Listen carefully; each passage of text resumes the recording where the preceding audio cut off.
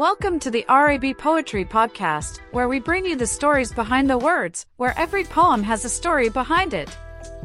Our podcast is a journey through the hearts and minds of poets as we delve into the inspirations, struggles, and triumphs that fuel their work. In each episode, we'll feature a poem, sharing the underlying stories and reciting the most powerful and moving pieces. From various poems on wide variety of topics and rising poets and authors, our podcast is the perfect companion for anyone who loves poetry and the power of words. Whether you're a seasoned poetry enthusiast or just getting started, you'll find something to love on the RAB Poetry Podcast.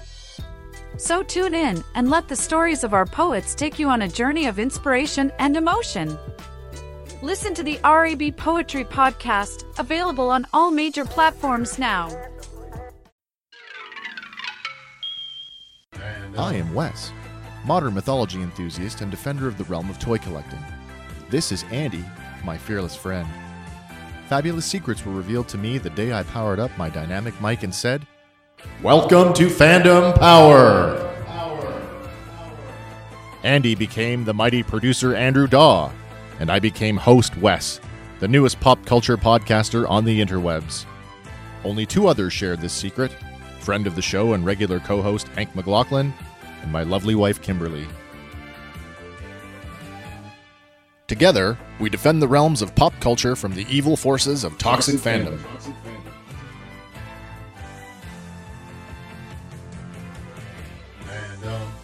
Hey guys, what's up? It's Wes and Andy back for another episode of Fandom Power. This time we are talking about the up-and-coming Masters of the Universe live action film that is scheduled to, tentatively scheduled to get underway sometime next year in 2023.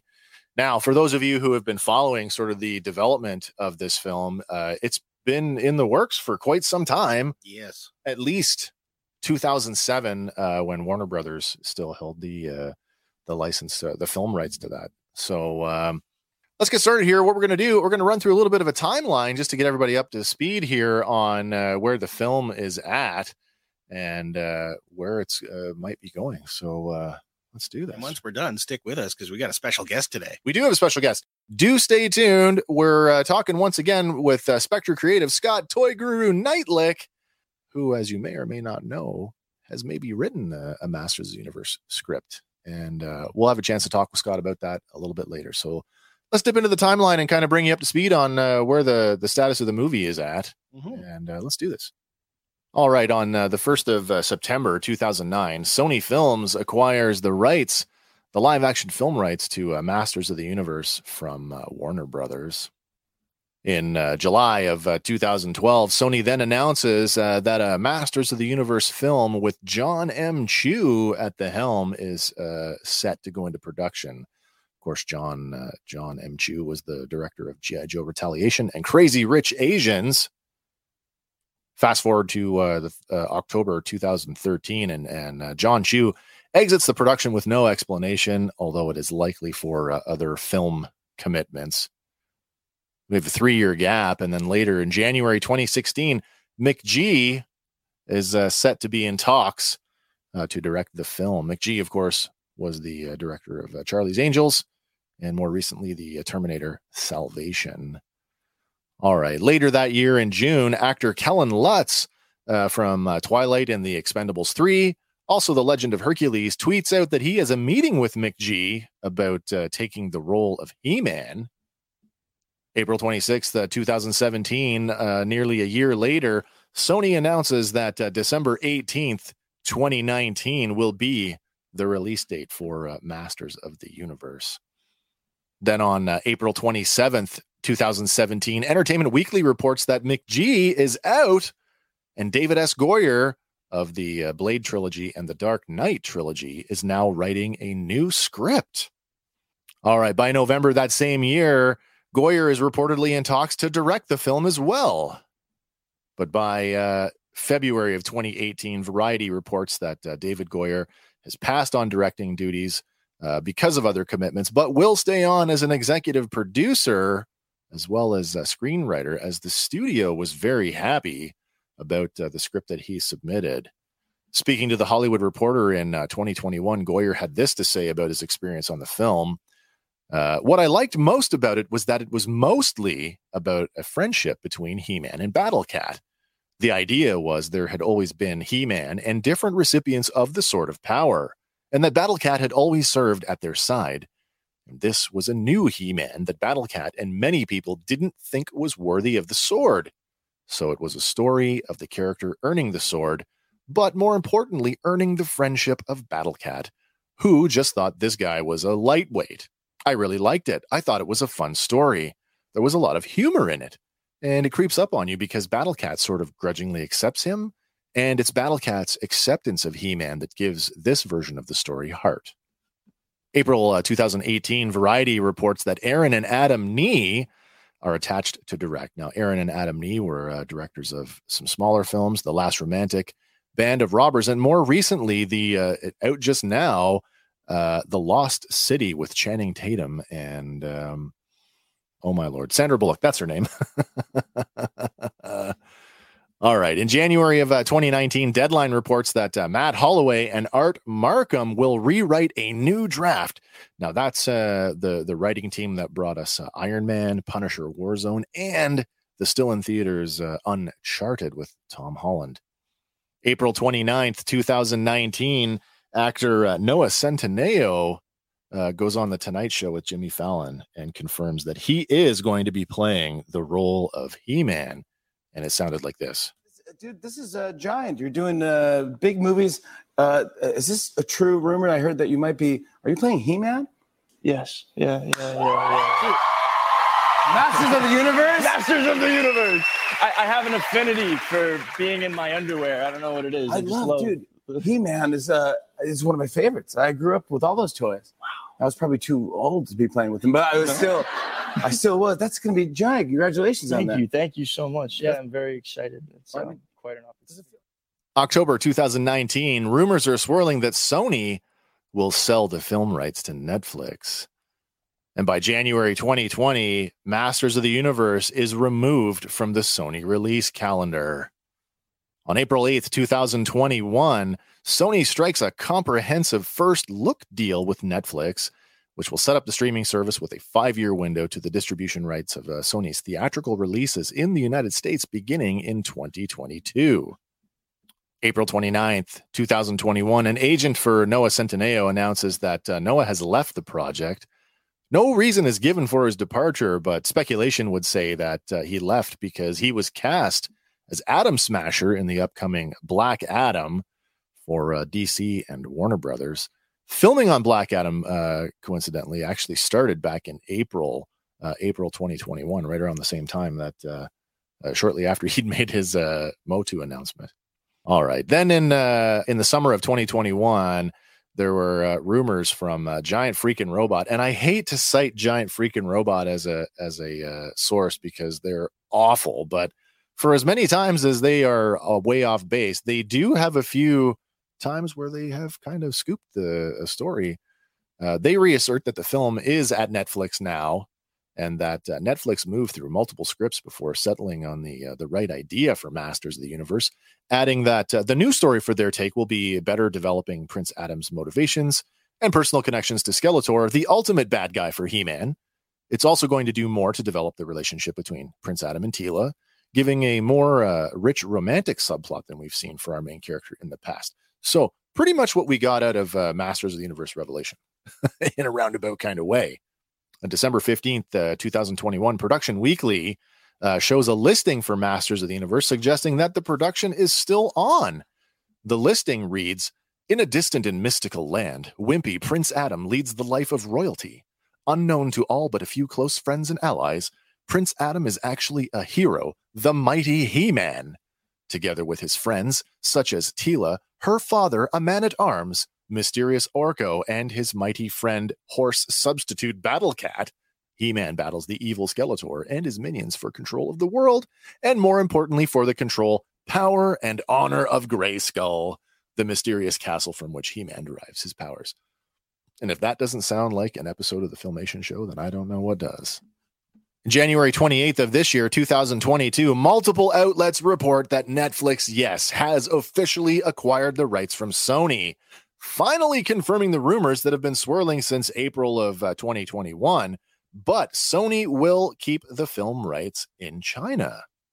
That same day, it's reported that the film will be based on a new script written by the Nee brothers and David Callaham. David Callaham, who brought us Shang-Chi and the Legend of the Ten Rings, as well as Wonder Woman 1984. And Kyle Allen, who starred in 2021's West Side Story, as well as the American Horror Story, will now play He-Man.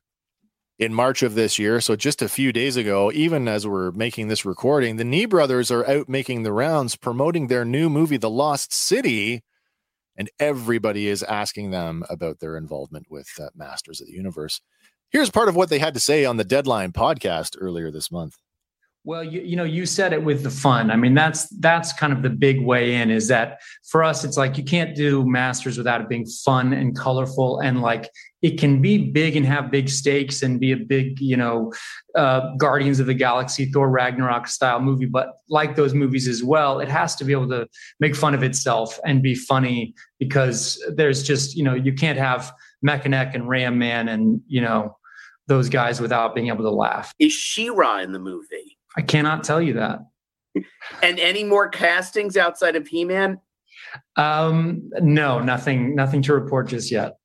Well, the Nee brothers went on to further say that the film is a big process that's now going to take over their lives, and it's going to be a lot of fun. They've hinted that it will they'll likely roll cameras sometime next year in 2023 with a tentative 2024 release date. Now, speaking with Variety, they actually had more to say about Kyle Allen. They said he has such incredible emotional vulnerability. He's just an amazing dramatic actor, but he's funny like Michael J. Fox.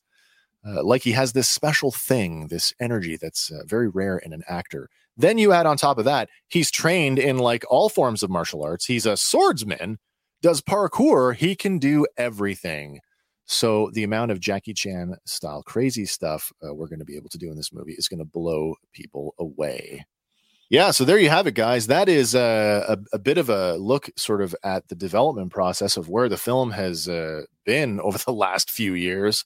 Some major gaps in there, no doubt. I mean, COVID-19 just coincidentally and conveniently also played a role in that, I'm sure. Certainly in stalling out anything getting started. But yeah, so by all accounts, it looks like things are moving forward. We just had 2 new animated series over at Netflix with Masters of the Universe Revelation and the new He-Man and the Masters of the Universe, which are really kind of both in their own rights are pretty good. They're certainly entertaining, probably have helped to boost some of the brand awareness. But yeah, that's where we're at with that. So what do you think, Andy? Is it time to welcome our special guest? I think so. All right. Well, then let's get on with that. And all right. Once again, welcome back, Scott. So happy to have you back here on the show with us here at Fandom Power. I know it's been a while since we've had a chance to chat. And I know we had some difficulty going back and forth with email, but that's been all sorted out now. And here we are, really excited to talk about, I guess it's a bit of a follow-up conversation to the one we had last year, but at the same time was like March last year. We should just make it an annual thing while the holiday. And, That's right. Yeah. Last year, we talked about sort of the development hell that the Masters of the Universe movie had sort of found itself in over the years. I mean, the thing's been around since at least 2007 at Warner Brothers, but Sony picked up the rights in 2009, and it's just been announced in the last year that Netflix has come on board, at least as the distributor. And I wanted to sort of revisit the conversation we had last year. Last year, you said that this is a $250 million movie, and that Sony didn't have the chutzpah to put the money up behind it. Has your opinion changed on that since last year? well, honestly, I wouldn't call that as much as an opinion as more as just, and I don't want to say fact, Sure. and not to like edit all of your words. And chutzpah is a perfectly legitimate Yiddish word for that, but it's more when you're looking at it from a business standpoint. It's not as much Right. like my bet is it doesn't add up. No. Like the cost to, it's not like, am I willing to take a chance that Titanic might make money? I'm going to dump all that that's money. fair. Versus on paper, like when you write all of it doesn't, and you present it to the head of a studio, they're going to be like, well, it makes no sense. But I fund this. Right. Interesting. I had suggested last year that at that time we hadn't seen Masters of the Universe Revelation, nor had we seen the new CGI kids show. They were sort of on the horizon. Now both of those have aired, and by all rights, I mean there was some fan pushback on Revelation, but I think overall both series have been enjoyable, and I think have added to the brand. It makes me wonder, because I had suggested last year that maybe there was a chance that the live action film might go over to one of the streamers, and now here we are a year later, and that is officially sort of the case of what's happening. I think obviously there's people at Netflix that are huge He-Man fans, and that always there must helps. be. I mean, I've met several of them. I know some of them personally. So, I mean, anytime you've got an internal champion someplace, it's always going to help a project. It doesn't take away from how expensive it is, but putting it on, if it's on Netflix, not theatrical, you no longer have to worry about that $500,000 or $250,000 advertising campaign to convince middle America who He-Man is. So, I mean, it definitely makes it more affordable for a streaming service. But again, I'm trying to think of another example. I can't think of another streaming service funded. I mean, streaming services are obviously funding a lot more movies these days. They certainly are now, yeah. Yeah, action or comedy. I don't know. I can't think outside of like Amazon's Lord of the Rings adventure, for lack of a better word, that of a streaming service funding a project that's fantasy based. Only because it requires creating Pandora, if you will. Mm-hmm. Yeah. It's not just shooting Adam Sandler on an island for a month. No. Which is a lot easier than I mean, you've got to create an entire alien planet with monsters and creatures and special effects, and right. It's always been about the bottom line.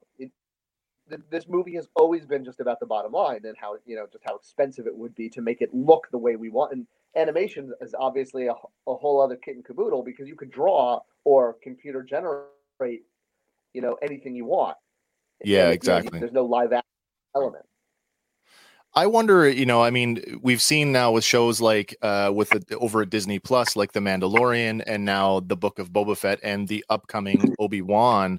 I can't think of the volume. There's another word for it, but the idea of these front projected environments that have sort of revolutionized the way that they can tell stories on a smaller budget. Jon Favreau has gone out and said that, other studios had been sort of experimenting with this technology, but Lucasfilm is the first company to put it together in a practical way.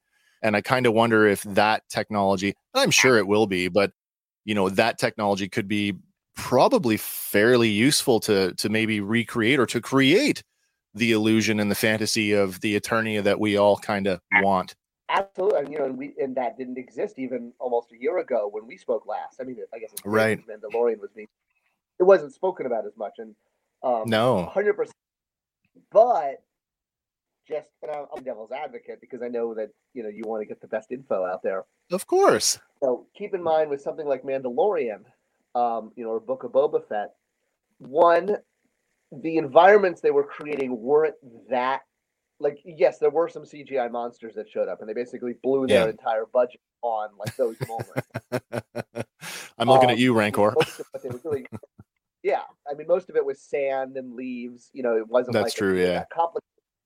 Also, Star Wars is way more recognizable as a brand than Masters definitely got a good shot in the arm with the current animated series. That helps a lot.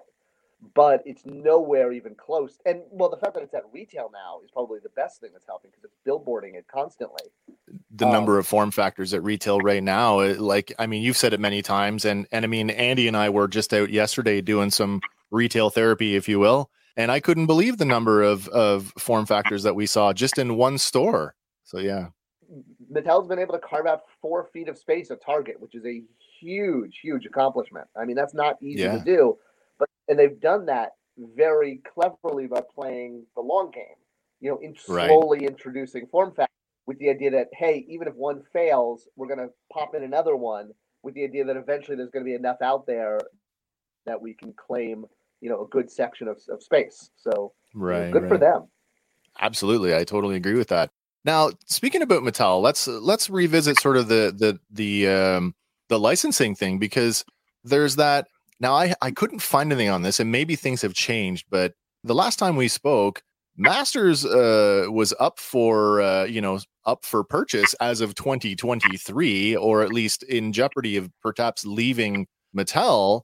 But it doesn't seem like that's really the case if they're full speed ahead on a feature film that is not even scheduled to begin production until sometime next year. Well, so here's the deal with that. So the feature film has never been something Mattel has been directly working on. It's always been the way the rights got carved up. Right. Is the live action rights were separated from the animation and toy rights. Okay. So the live action rights were Warner Brothers, then with Sony, and now perhaps with Netflix. That is completely unrelated to what's going on with the toy rights and the animated rights. Interestingly, though, as a counterpoint to that, there is a reference to Mattel Films being listed as one of the production companies on this for the Netflix show. Yeah, or the Netflix proposed movie. Yeah. Yes. So that's kind of like Mattel's involved, but they don't get like final say. No, if that makes sense. Okay. I mean, it does, yeah. I mean, for sure it does. Going back to Warner Brothers, they were showing them. Yeah. Some of it was occurred. Some of it, but then there's not like. But again, things could have absolutely changed since I've been there. It's been 7-8 years. But when I left, the rights were reverting to Universal in 2023.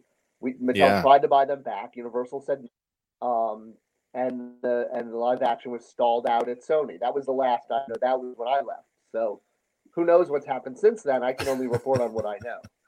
Andy, you had brought up a point. We were talking yesterday that Universal had just signed a big deal with Netflix.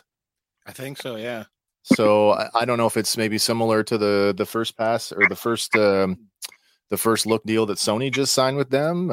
Who knows? I mean, if that's the case, then that may actually give the film production the security it needs to move forward in a meaningful way, and not continue to languish in what's the term, development hell, as it's been for at least 2007. It'd be great. I'd love to see it. I absolutely agree with you. I've been waiting for this my whole life.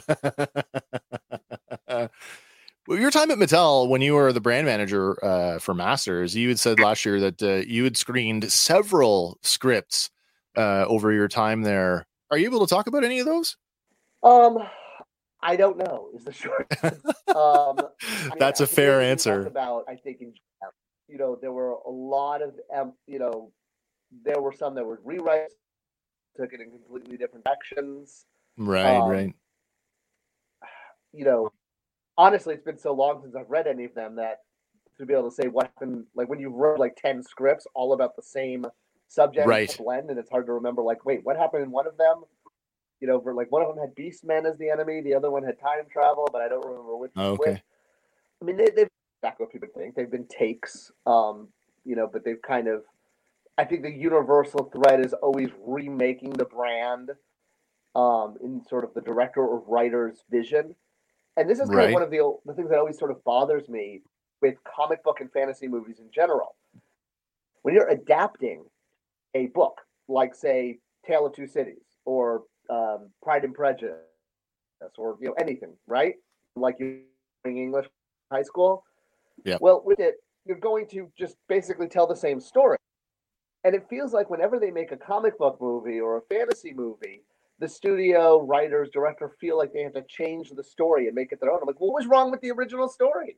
Why can't you treat this like fine literature and just adapt the existing story? There's always this argument, and maybe it's not so pervasive now, but we've got to make a movie that's accessible to the general movie-going audience, which I don't necessarily buy into, because that's not who you're making it for. But again, you did say it is about the bottom line. That's actually that I think a lot of toy collectors have when they go into the aisle and they see, Masterverse series or Marvel Legends hanging on the pegs. Sure. And think, oh, that's for me. And it's sort of that same fallacy, is that the majority of moviegoers and the majority of toy buyers are not the us's of the world. And right. Like we will create opening weekend numbers for them. Yep. But beyond that, it's the general. And I guess that's true. Yeah. Like, well, I feel you don't need to reinvent. The He-Man story. Having, like if you look at the first X-Men movie, right? Yes. The Bryan Singer film. Yeah. They used Wolverine in that movie to bring the audience into the X-Men world. Like, he represented the audience. Bring, there's mutants and there's a mansion and a school and all et cetera, right? So that's actually the take that I did on the He-Man movie. That's specifically why I took that route, was finding a character that would be the audience that could bring them into this crazy foreign world. Because for us, right. So that's how the mass public would see this, as like, oh, that's a giant bee guy and a muscular dude running around in furry underwear. But to us, right. it's often He-Man, and of course it is. Where that's that gap that we tend to overlook. We're so invested in the story, we forget that 90% of the people going to see this movie would have no idea who either of these characters are. It's so true, man. I laugh because you've said it a few times on your channel about, specifically where the toys are concerned, about how kids coming to the brand later on, they could find hordes of Buzz-Off, but they couldn't get He-Man. And I laugh because yesterday when we were out, the one store we were in, that's all they had was the Origins Buzz-Off. And I instantly thought of you and I couldn't stop laughing. Oh, no, I'm agreeing. Same thing. Yeah. Now, I know for your viewers are well aware of this already, but I know for our viewers, maybe people don't realize this, but you wrote a treatment and several pages of script for your own film as a pitch. Any chance you can sort of talk about that just for the sake of our viewers? Yeah, I mean, that I can completely talk about, especially because it's out there in the public. It's not. Yeah. I didn't write that while I was absolutely not something alone. And it was basically after reading so many scripts and so many takes of inventing the franchise. I was really like, look, this is, if we were going to make a major live action He-Man movie, here is my take on it. Here's how I would do it. But I did it very much from an approach of, okay, there's got to be some fan service in there, like He-Man standing on the drawbridge holding up the sword at the transformation. Yes. But yeah, so I was saying similar to the original X-Men Bryan Singer film from, what was that, 99, 98? Yeah. They used Wolverine as a way of bringing the audience into the X-Men world. That's right, yeah. Oh, there's, it's not just that there's other mutants, but there's a whole school, and they have a Blackbird, and they have training rooms, and, a cheese buffet, and all of that. And so Wolverine got to experience all of that for the audience. So in the treatment that I wrote, it was the same thing with Marlena, and especially since in the story, she's from Earth. So she's right. The audience and bringing the audience to Eternia. That way, this strange world, there was some kind of anchor to hold on to, right? Thrown into this craziness, and that was what her character represented. Right. And what a great gateway character too. I mean, having that, as she is from Earth, it just makes perfect sense to do that, as opposed to what they did in the '87 movie, and then bring those characters to Earth, which definitely was a cost-saving measure. And that's what it was, exactly. That's not the way the movie really was. But once they looked at exactly the same thing, once they looked at the budget, they're like, crap, we can't shoot on Eternia. Yeah, that's exactly what the new film is going through. Yeah, I can only imagine. And that's where that's where I wonder if, if Netflix will, kind of replicate that technology that they're using at Lucasfilm, if that'll play a role. Who knows? I don't want to take up like a whole bunch of time. So maybe, do you have time to hang out and play our little game with us? Yeah. No, I don't have a super hard cutoff at 9. We can go a little bit over. Okay. Well, I just want to be respectful of that and not abuse you. But yeah. Okay. All right. So one of the things that we like to do here on our on the show, and we've done this a couple of times, is we've run some fantasy casting calls, and with the prospect of the live action film sort of on the, I don't want to say the foreseeable future, but on paper at least it's the foreseeable future. Now seems like a good time to put our 2 cents in and fantasy cast our very own version of Masters of the Universe. And I took the liberty, I sent over a short little cast list last week to you to have a look over. And what we'll do is we'll go around, sort of the 3 of us here, myself, Andy, and you, Scott, and we'll put our choices out there for each of the characters that we've got on the list. And we'll see if we have any matches or any weird choices. Certainly I've got a few that'll probably be worth a laugh. So yeah, first up on the list, we want to talk about if we're going to make a Masters of the Universe movie, we got to have our principal hero. Of course, that's He-Man. And Andy, I don't know. Do you want to go first? I can go first. Or should we get Scott to go first as our guest? As our guest, yeah. Go ahead. Put the pressure on Scott. Go first, Scott. The thing is, and I think with the movie holistically, I know you're like waiting for me to say, Arnold Schwarzenegger or something. I honestly think that the property itself is kind of the star, and going with unknowns is a wise. Because that way it's not about the actor and actress. You're going to see a He-Man movie. I mean, they've done this successfully with a lot of franchises, and look at Avatar. Yes. Like the lead was, that was like almost practically his first starring role. So right. You're much. That's the approach that I would take. Is looking at the property as the star and casting. You're going to want to throw in like a couple. Your Sigourney Weavers, like with Avatar, there'll be some characters showing up, especially in like sort of secondary roles. But for the leads, I would really go for unknowns. That's interesting. See, I didn't. Oh man. Now you've thrown me for a loop, because I totally took the approach of like, if I was making this movie today and I had like unlimited budget, because that's what it is in a fantasy cast, and I can have whoever I want. I tried to cast the movie as if we were going to roll cameras tomorrow.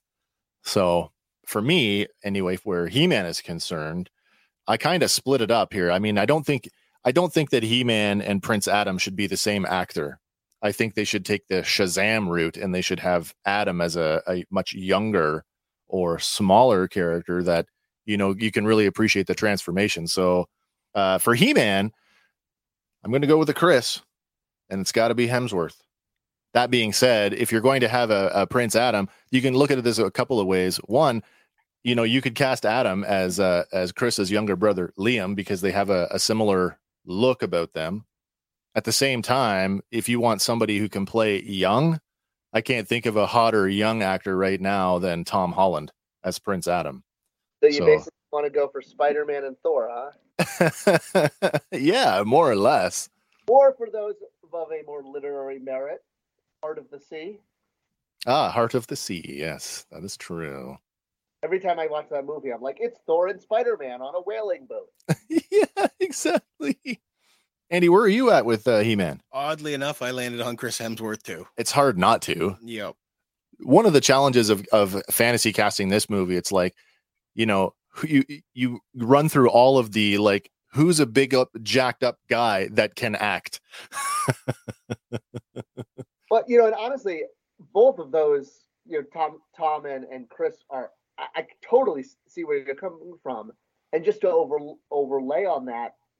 Got to go, my thoughts about going with unknown. See, not that either one of them would be a bad choice, but now you're going to see a Chris Hemsworth film. That's right. Yeah.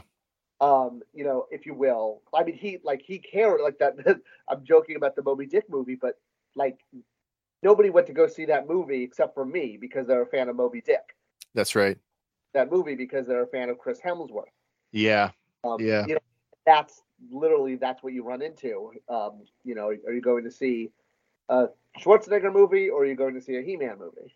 That's a totally fair assessment.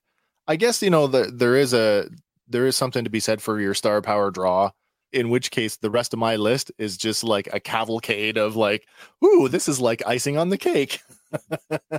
That approach. I mean, I'm not knocking that at all. You know, and I think that, yeah, I totally agree with your, I mean, if you're going to go with a muscle bound actor, Yeah.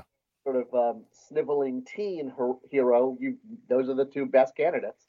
I did say this though, like if I couldn't get Chris Hemsworth, I really thought Alan Ritchson, who is currently starring in the Amazon Prime Jack Reacher series.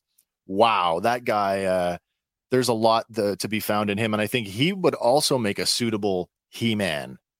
What do you think, Andy? Should we move on to the next? Yeah, just move on. All right. So next up, I do agree with your whole Bill Bixby route of having two actors. oh, absolutely. I mean, when they did Shazam and casting, you know, Zachary Levi as Shazam, and I can't think of the young fella's name as Billy Batson. It was just I totally bought into it. I absolutely bought into it. Almost the same way as have you seen the Adam Project? No, it's on my list of the Netflix one with Ryan Reynolds. The young kid that they have cast to be the young Adam, it's uncanny, the mannerisms and the way that he carries himself, that it's completely a young Ryan Reynolds. That's awesome. It's fantastic, and you should watch it just for that alone. Okay, so next up on our list, I mean, He-Man wouldn't be complete without without the mentor character, without his Obi-Wan, and of course, the Obi-Wan to He-Man is Duncan, Man-at-Arms. Andy, what do you think, Man-at-Arms? For my Man-at-Arms, I didn't go physique, but I did go like a gristled old voice that could be, you know, fatherly. Yes. But he could still kick your ass. And I went with Sam Elliott. Sam Elliott. I was going to be like the guy. The way you were describing that, I'm like, I'm picturing Big Lebowski, the end scene. There you go, Sam Elliott. That's an interesting choice. I went a completely different way. I mean, I wanted somebody who could embody the physicality of Man-at-Arms. Now, they don't all have to be jacked up, you know, huge muscle-bound guys, but they should have some presence. But again, I wanted people who can act. And I kind of went, maybe this is maybe not against type for this guy. But for me, I think Man-at-Arms, I would cast Daniel Craig. Put a beard on him, give him a little bit of a mustache. He's got a pretty good range. And I think he could pull off fatherly quite well. And then revert to Bond and kick your butt. What about Michael Keaton? Michael Keaton. Oh, that is a fantastic choice too. Mind you, you could put Michael Keaton, you know, in anything and it gets better. He's a fantastic villain in underrated villain in the rebooted RoboCop, I think. All right. So yeah, that's Man-at-Arms. Any other thoughts on Man-at-Arms, Scott? Or are you still sticking with nobody? You got Man-at-Arms. Not a nobody, but you know, that's the kind of role that you could ground in someone like a Michael Keaton. Yeah, for sure you could. Yeah. Sam Neill, where you have a known actor that's sort of, because they're the mentor, they're holding things together. Yeah, I agree with that. It's more like He-Man and Teela I would cast as unknowns. But then, like, you want somebody like Skeletor's got to be a really good actor because he's got to hold things together. Totally agreed with that. I have an interesting approach to how I cast him, but we'll get to that. Well, we've just talked about Man-at-Arms, and I mean, Man-at-Arms, of course, you know, with his stepdaughter Teela, you know, somebody who could credibly play that role. What do you think, Andy? For mine, I went with Florence Pugh. Florence Pugh, that's a good choice. She's got to be able to play the captain of the guard. Yep. And still have an emotional range to be vulnerable at the same time. Yeah, and her portrayal through the Hawkeye series, just, I don't know, from start to finish, it makes you like the character more and more and more. So I think she could, you know, portray that in the Masters universe. Oh, that's very interesting. It's funny you say that because I was a page right out of the same book because I went with Florence Pugh's older sister, Scarlett Johansson. I think her work on the Black Widow as Black Widow definitely she's got the physicality for it. And you put her in red hair and it's a hit. True. What about Katie Sackhoff? I like Katie Sackhoff. I mean, she's a firecracker. I loved her in Battlestar Galactica, so that totally works for me. I would totally, I would go with that as well. Mm-hmm. All right, moving on here. Where are we at now? Now, Mandalorian. She did have red hair in The Mandalorian. That's true. Let's round out the triumvirate there. The triangle with Man-at-Arms, Tila, and of course her mother, Duncan's love interest, the Sorceress. The Sorceress of Grayskull. Andy, what have you got? For mine, I went with Angelina Jolie. Really? Yes. Now, did you base that on her performance in the Eternals? Partly the Eternals, partly from what was it, Tomb Raider. Okay. And a few other roles. I know she's got a range that, I don't know, doesn't really get showcased a lot. No, that's true. Mind you. She presents herself with like grace and elegance, which I think the Sorceress needs. I agree with that. That being said, and at the risk of falling into that pitfall or that hole, I dipped into the Marvel book one more time. Tilda Swinton? No, not Tilda Swinton. Tilda Swinton never made my, didn't even come up on my radar, but I really thought Michelle Pfeiffer as Hank's wife, as Janet Van Dyne. I thought she was fantastic. She really, to me, had the motherly aspect down, which is pretty good considering, it's a superhero movie. Mm-hmm. And I think she's great. I think Michelle Pfeiffer is completely underrated. Like now that she's an older actor, maybe not showing up in as many productions anymore, I think she'd make a fantastic Sorceress. Yep. No, I hate to say Tilda Swinton because like that's so typecasting now, but isn't it? It works for me. Okay, that's a fair choice. Magic leader and everything. That's right. Yeah.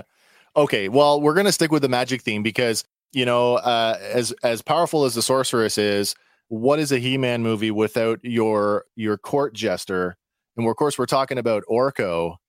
Well, that was a 1987 movie then.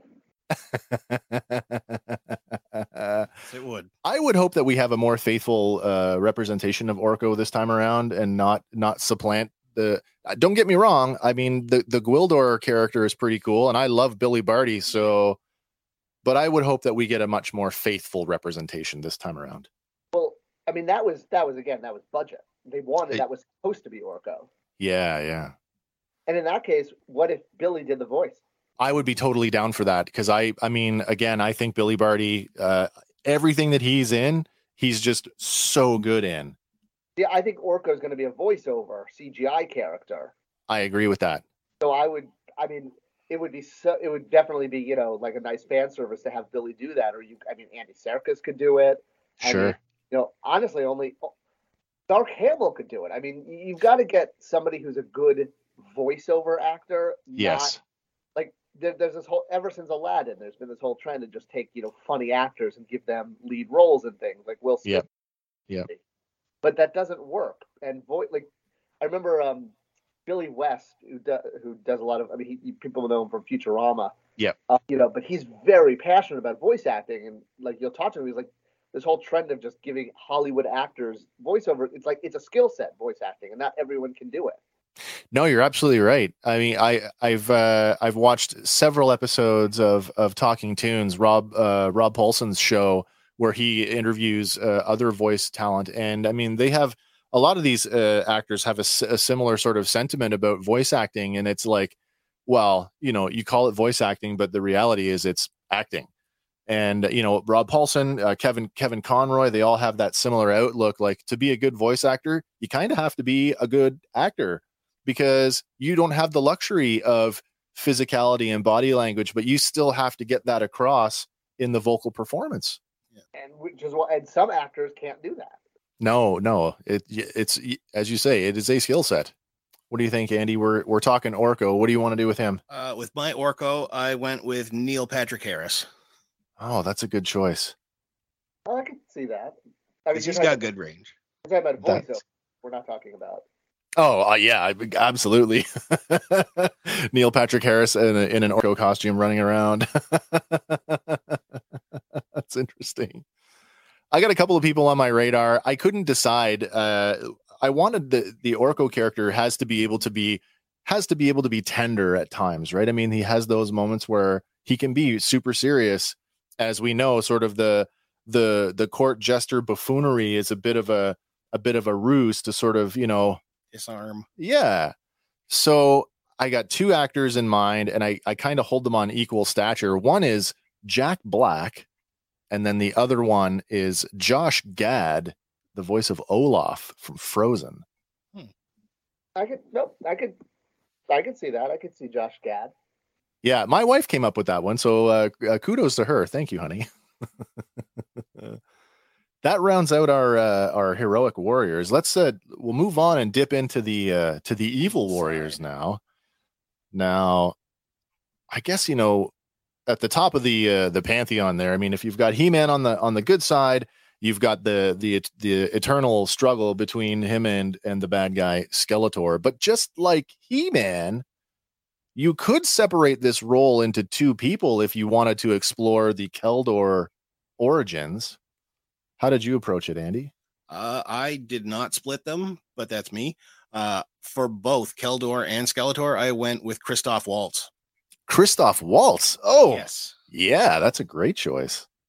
Well, I actually did split the two because I think that Keldor, depending on who you're talking to, is kind of, it helps to know who that person is to understand where he came from. So my Keldor would be Mark Strong, who was Sinestro in the Green Lantern movie. More recently, played Merlin in the Kingsman series. Fantastic actor. I think he would he certainly has the look of Keldor. He'll need a wig, of course, but that's okay.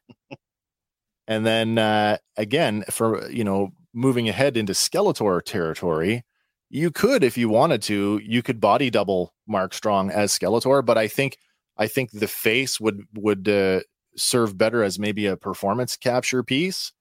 And of course, there is no better performance capture actor than Andy Serkis as Skeletor. And I'm actually not that off from you of the idea of, Skeletor could be, absolutely, like a lot of CGI. And if you're doing that, it opens up almost anyone doing the voiceover. Right. It doesn't even have to be Andy Serkis doing the voice. But I'd throw out, not I know we're dipping so much into Marvel, but what can I say? Marvel scooped up. Tom Hiddleston could. Yeah. If you're doing a voiceover, Corey Burton, who does Cad Bane. Oh, yeah. Yeah. I would be creepy as Skeletor. Oh, he would be creepy. He's creepy as Cad Bane. Skeletor needs to have that confidence thing. If he sounds like whiny, needy, but if you think about Cad Bane's voice, it's very much like, I'm in charge.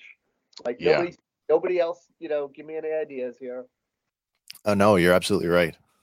That's a great choice. Mm-hmm. Oh, all right. Well, if He-Man's got his own sorceress, then we know Skeletor is going to have one too, and of course that is Evil Lyn.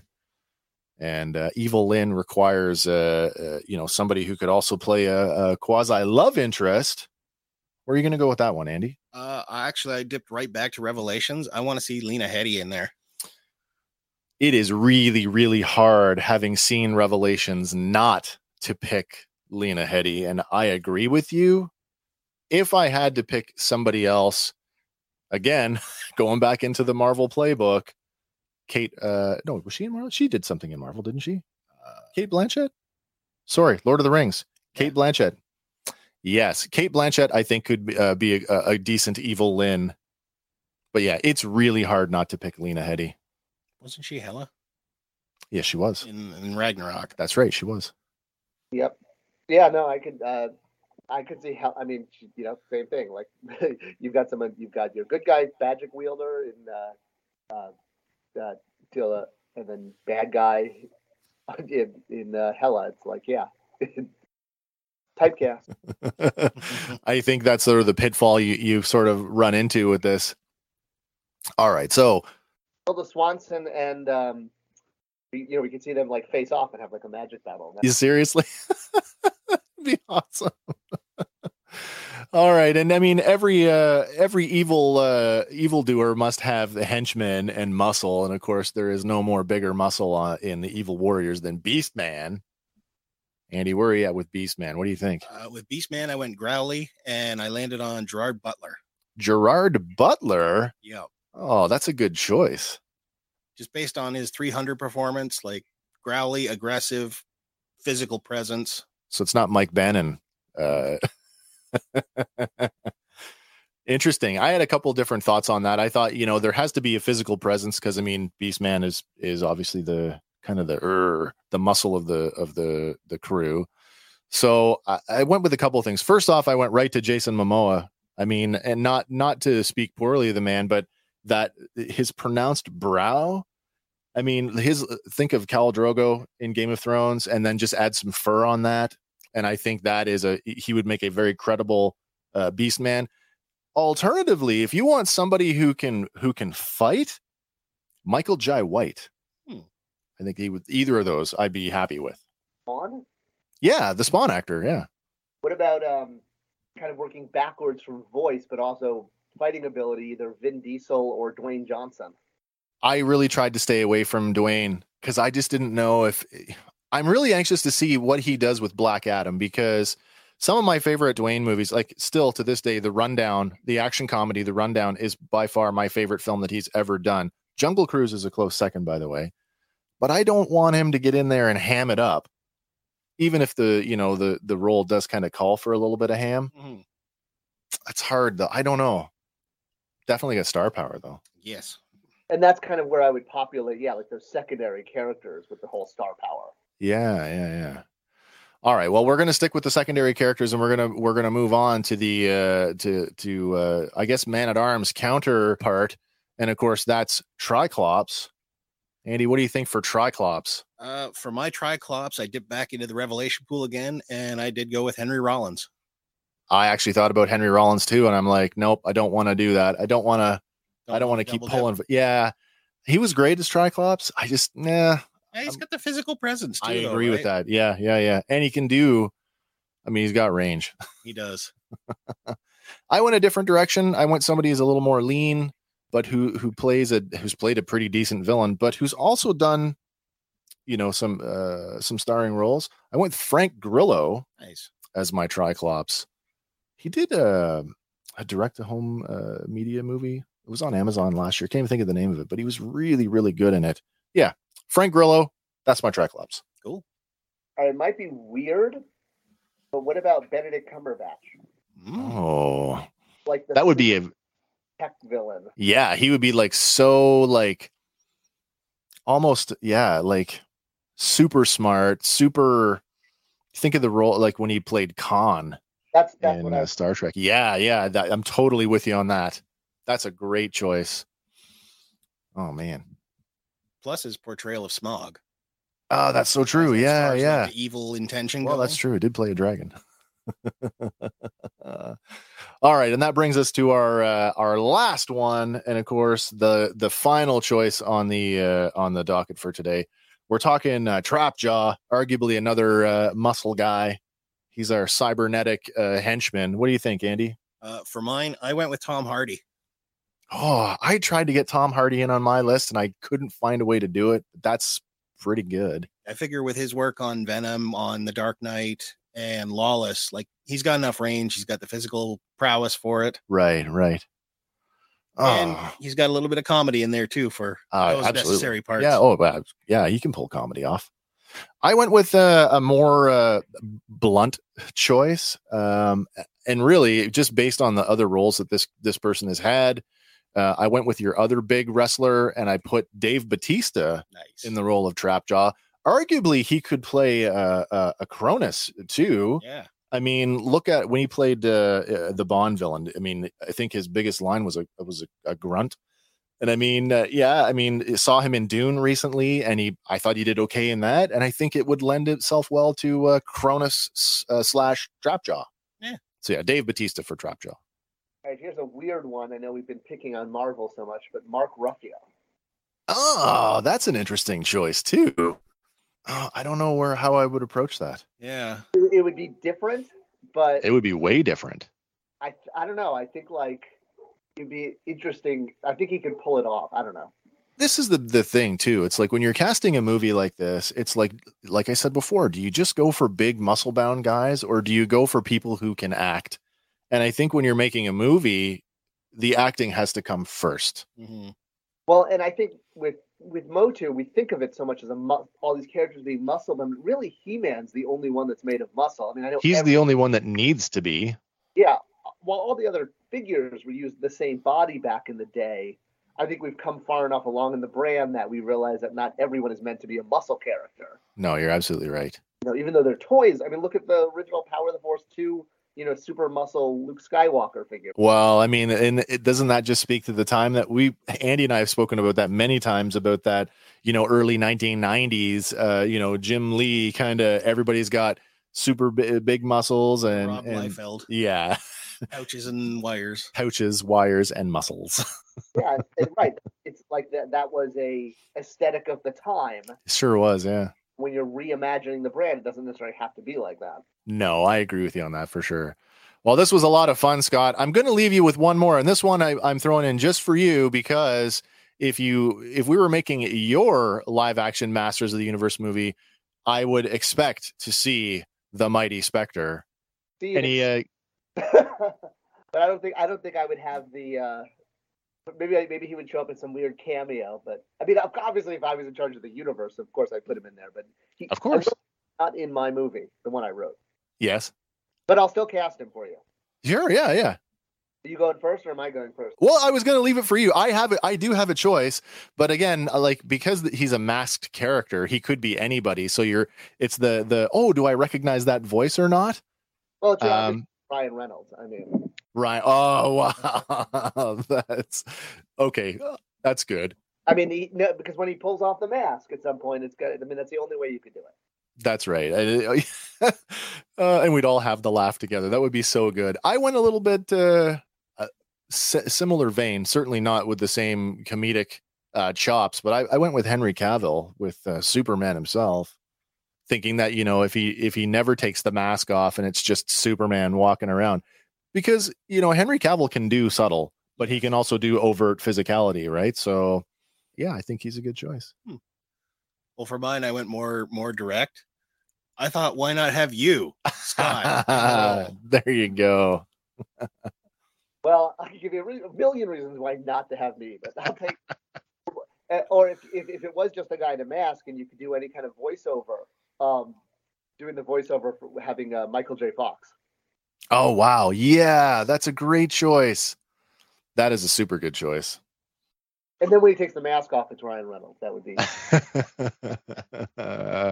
That would be like a double whammy joke. It would be good. I like that.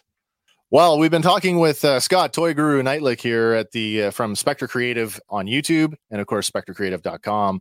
We've been talking about the live action Masters of the Universe movie. It's said to be starting filming sometime next year with the Nee brothers, who just completed their or out doing the press tour for The Lost City.